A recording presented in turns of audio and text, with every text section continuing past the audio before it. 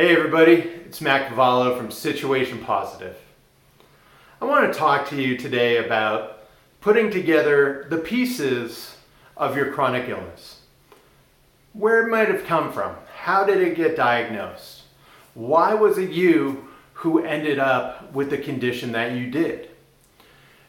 I was diagnosed with MS in 2005, and that's been a question I've been trying to answer for myself for a long time. The short answer is that you almost never know why you got something. There could be pieces of something that give you some evidence along the way, but to be able to pinpoint the exact cause, time, place, and event that caused you to go on to have a chronic illness, the likelihood is very small. But you can put together a pretty good idea based on things like familial history. Did you have it in your family?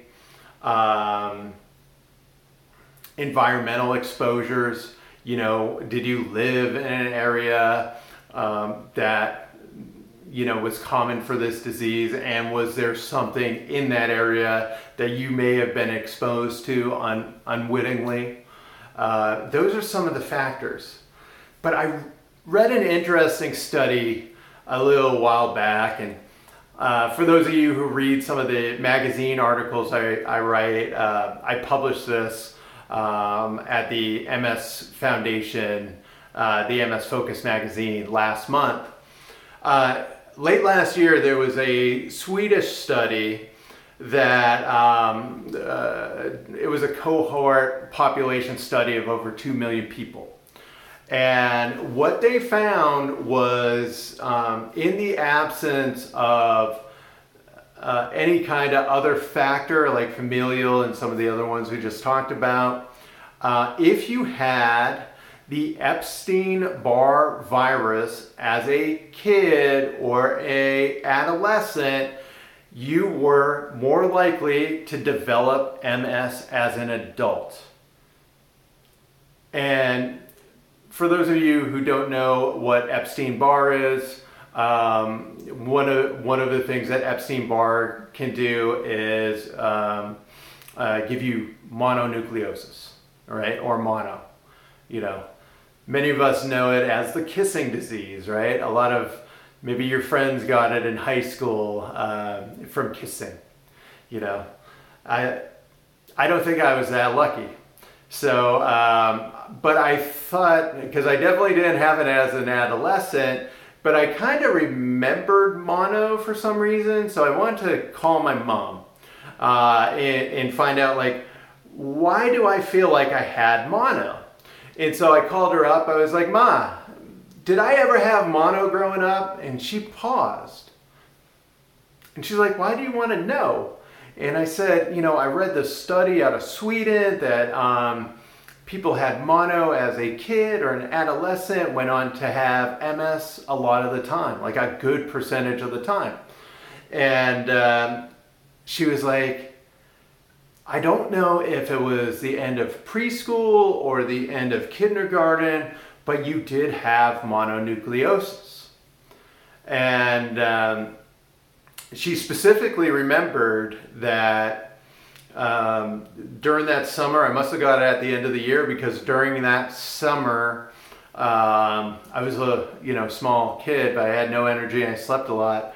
And we didn't really get invited to many family cookouts that year because everybody was afraid of mono.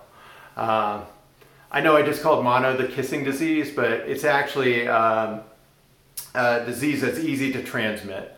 If you take a sip of a glass of somebody who had mono, you could get mono. If you shared a fork or a spoon, or took a bite of somebody else's dish and they had mono, you could easily contract mono.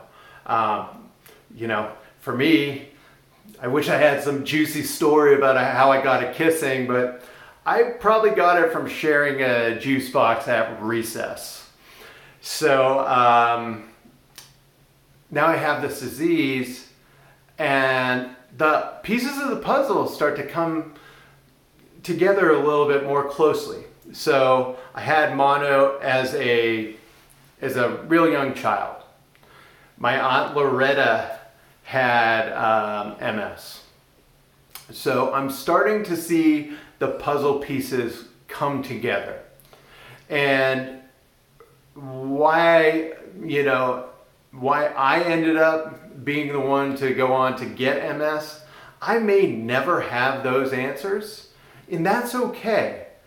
But I can start to, kind of identify some areas in life where, hey, these exposures or these things that have happened to me, there was a greater likelihood that I was going to go on and develop MS.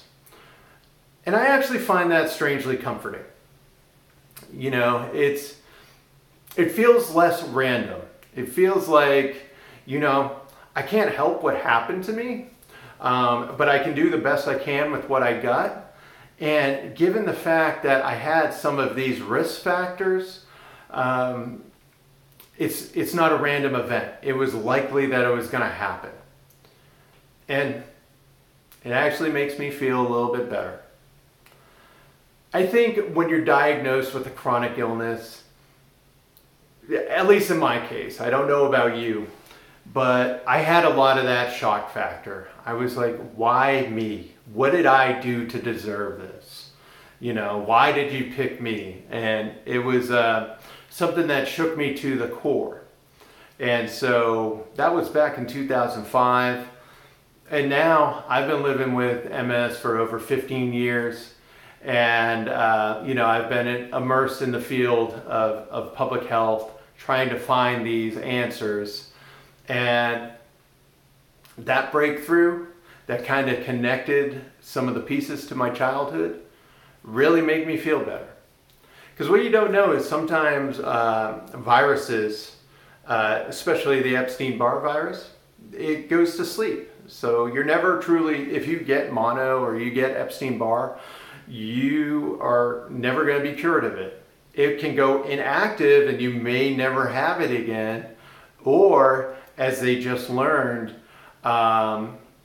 it can wake up years later and cause other problems, like in my case, MS. Now, is the fact that I had Epstein-Barr, is that the reason why I have MS? I'll never know. Because I had mono, is that why? I'll never know. But I do know that I had it, and I do know that there's a correlation. So it makes it feel less random, and that makes me feel a lot better. My name's Matt. This has been Situation Positive. We are a nonprofit community that helps people who are affected by chronic illness. Please like, subscribe, and share to our content. You never know by sharing who might need this information. And not only that, not only would you make their day, but you help our community grow.